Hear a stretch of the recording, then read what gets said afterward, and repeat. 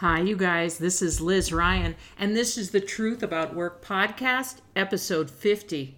That's crazy. 50 episodes. Thank you for listening to the podcast, and thanks for telling your friends about it.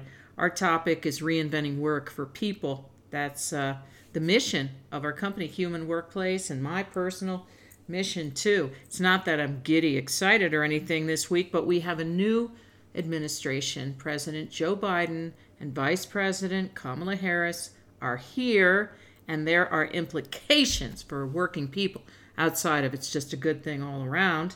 Won't go into that. But it's pretty obvious, I think, to a lot of folks.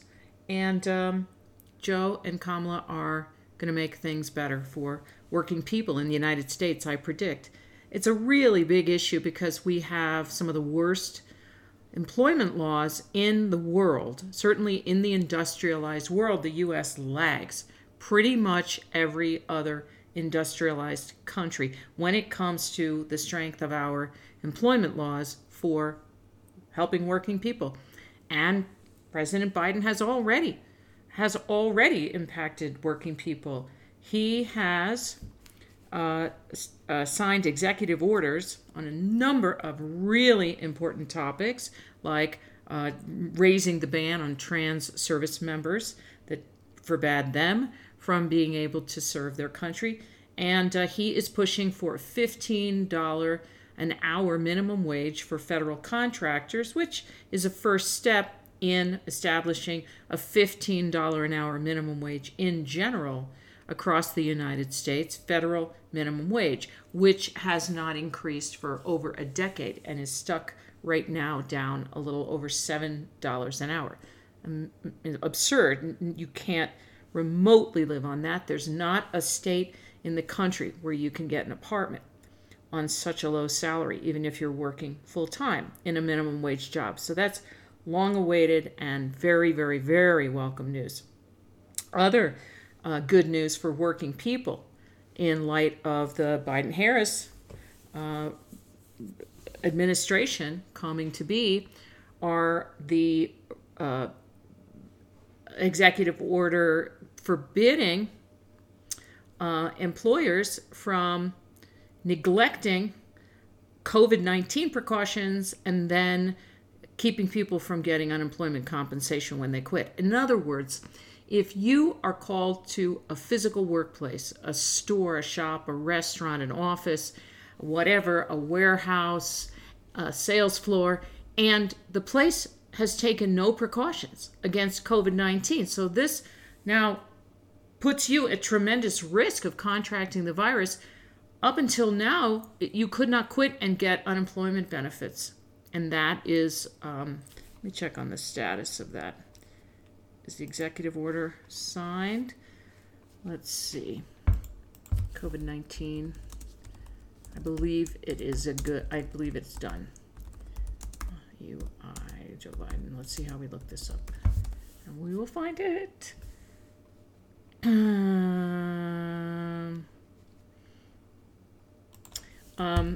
There were several state governors of red states who said they wanted to prevent working people from being able to quit their job because of legitimate fears of contracting COVID-19 based on the fact that their employer had taken no steps to prevent them from getting the virus. And these governors announced that they wanted people in that case not to be eligible for unemployment compensation. Like, just go work in a dangerous place. That's the job. Go work in a dangerous place. Screw you. Okay, here we go. This is CBS News, January 22nd. Money Watch. Americans who fear COVID-19 at work are entitled to jobless benefits per Joe Biden, is the name of this story. President Joe Biden is calling on the Department of Labor to make this clear. I'm reading from the story right now.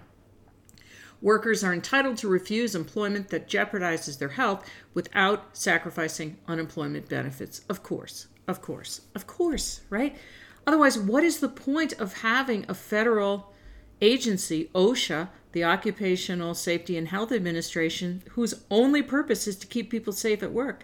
Here, if you quit your job because it's not safe, maybe you're at risk of contracting the virus, or someone in your household is in a major risk category, too bad. You will not get unemployment. So now you're going to be forced by economic necessity, economic bullying really, to go to work in an unsafe place. How is that American? How is it ethical? How is it human?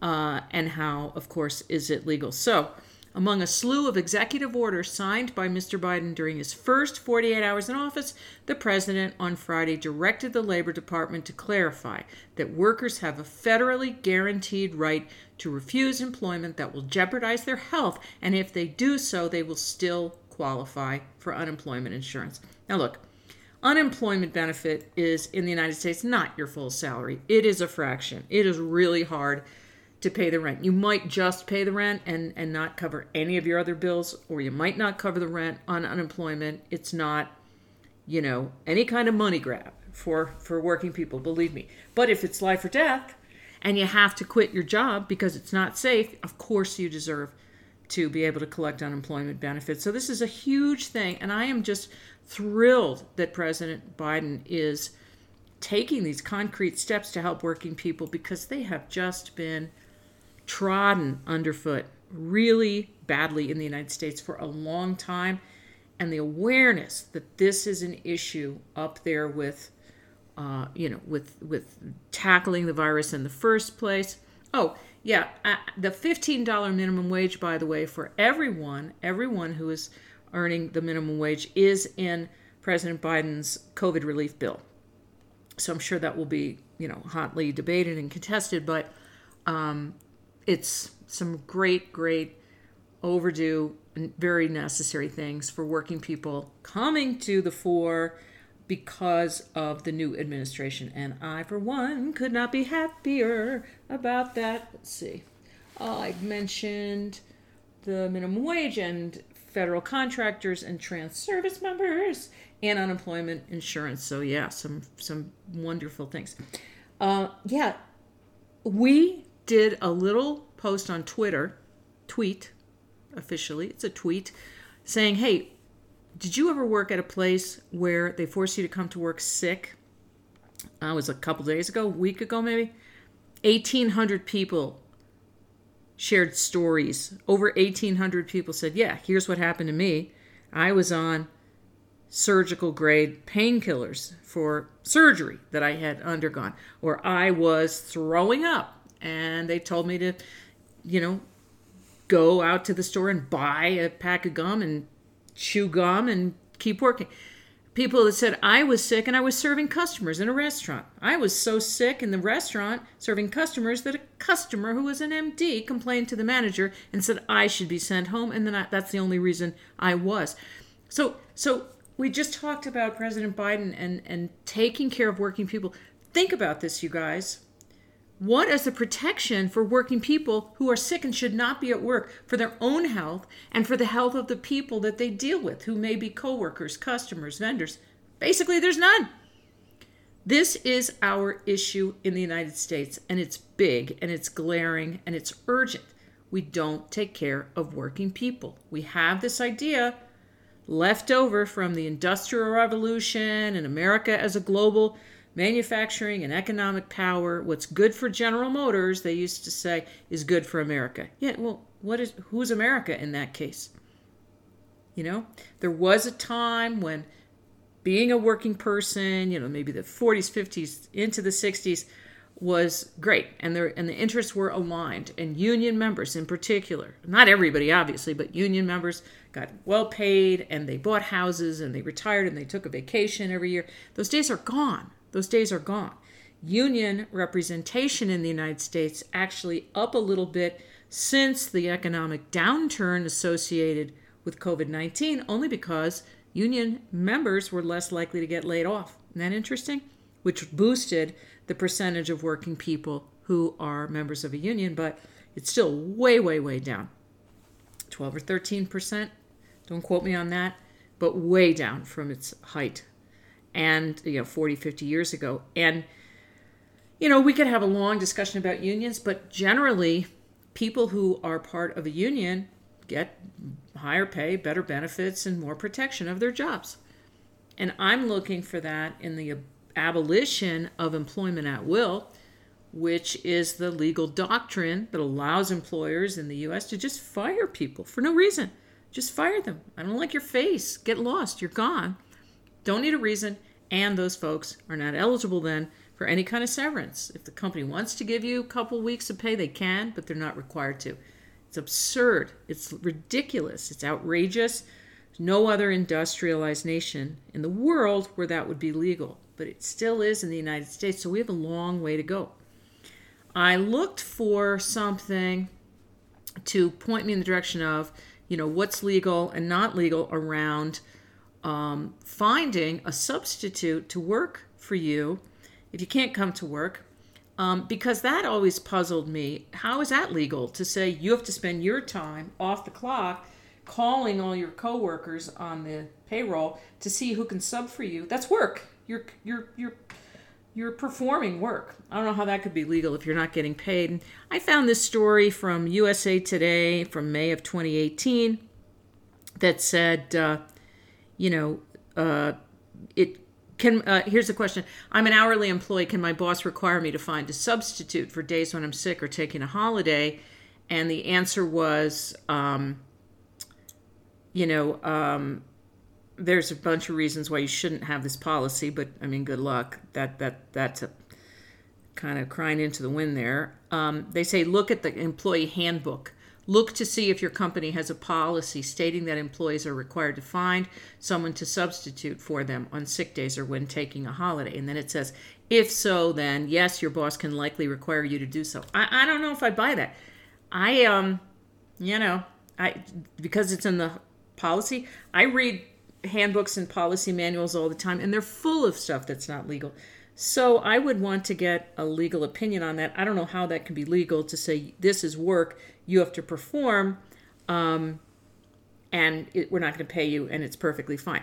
However, they go on to say in USA Today from May of 2018, when it comes to sick days, there may be more to consider. Making you find your replacement when you're sick could be a violation of the Federal Family Medical Leave Act, or FMLA, the Americans with Disabilities Act, or state sick leave laws. Okay, fine. Bottom line on that is that, it's a horrible practice, obviously. Some people are going to find a sub. Some people are not going to find a sub. They might try. They might be too sick to try, and they're going to come to work sick. They're going to be sick. And then they're going to subject their coworkers, customers, whatever, to whatever is plaguing them, their illness, and the company's going to say, I don't care. You're here. You're a warm body. You're breathing. So we have a lot of work to do. We got a lot of work to do. But if you're not following Human Workplace and me on Twitter, LinkedIn, Facebook, those are the main ones. We have an Instagram account, but the real content is on Twitter, Facebook, and LinkedIn. Think about doing that. It's interesting. There are differences between the followers, the communities on Twitter, Facebook, and LinkedIn. LinkedIn is definitely the most conventional business thought. Twitter is the most fiery, spicy. So depending on your taste level, you could follow us. On LinkedIn, it's under my name, Liz Ryan. On Twitter, it's at Human Workplace. And on Facebook, it's facebook.com/Human Workplace. So you could check us out. Here is a question from Jorge. And Jorge says, hi, Liz. Should I go back to the hiring manager that I had a great rapport with at our 2 interviews 6 months ago? Can't hurt, right? That's a great question, Jorge, and I absolutely agree with you. Yeah, it can't hurt. There's no downside. I don't know if you got a no thank you note when they didn't hire you, or if they put the opening on hold. I don't know if they told you or didn't tell you. If they didn't tell you, that's obviously not top drawer. That's not high-end candidate experience management. But so many companies have that problem. So many people have been ghosted on the job search trail. It's shameful. But yeah, if you want to go back to this hiring manager, you can drop them an email. You probably have their email address at this point and say, hi, Charles, I hope your week was great. You and I had a couple of great conversations. Use a different adjective. Terrific, fertile, talks about whatever the function is, supply chain or marketing or HR, back in October, and I just wanted to check in and see, what your 2021 plan includes in terms of growing your team. All the best, Jorge, and your last name. There's no downside.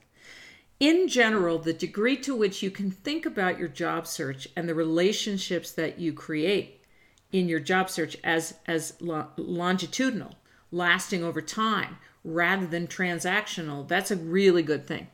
That's taking control of your career, which is my big thing for working people. It's saying, I don't have to wait until this guy posts another job ad. What do I care if there's a job ad? Guy liked me. We had some good conversations. I'm going to reach out to him. If it's been a while and if you think they might have forgotten you, you can mention what you both talked about. You can reach them on LinkedIn where your photo will be there because it'll be with your message. They can jump to your profile and be like, oh yeah, Jorge, I really liked Jorge.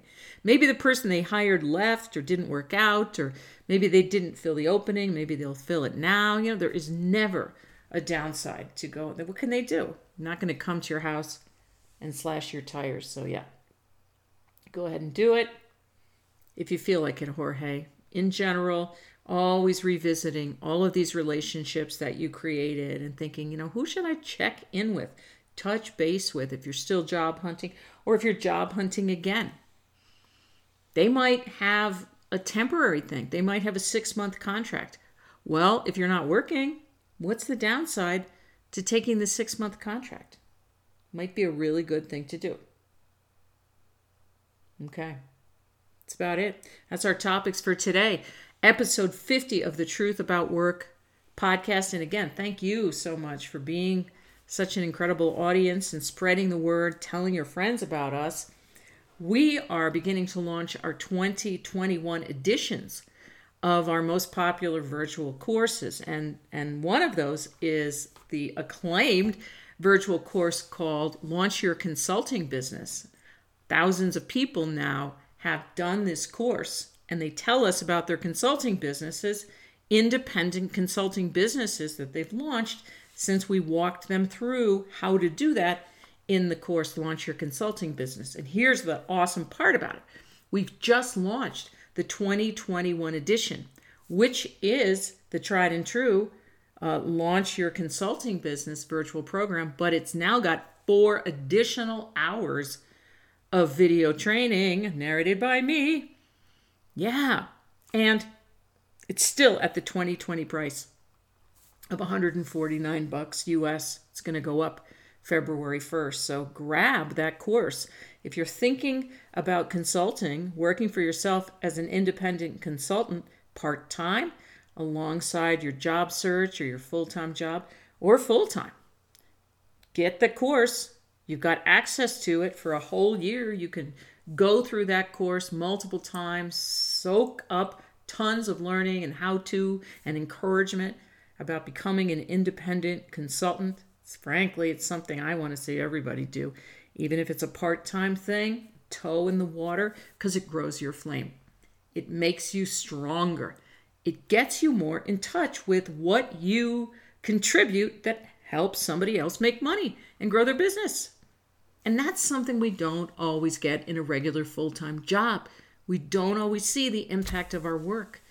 We're not even always allowed in a full-time job to work on things that directly contribute to the financial well-being of our employer. And that's what never happens. Seldom, if ever, happens when you're a consultant. So that's a little promo for Launch Your Consulting Business, only available for $149 until the end of the month. Yeah, so if you have a question for me to answer here on the podcast or on LinkedIn, Twitter, whatever, Facebook, I answer questions every week. And you'll see them because they have a little Q for question and A for answer on social media. Write to us. Write to us at support@humanworkplace.com and have an amazing next few days until I talk to you again.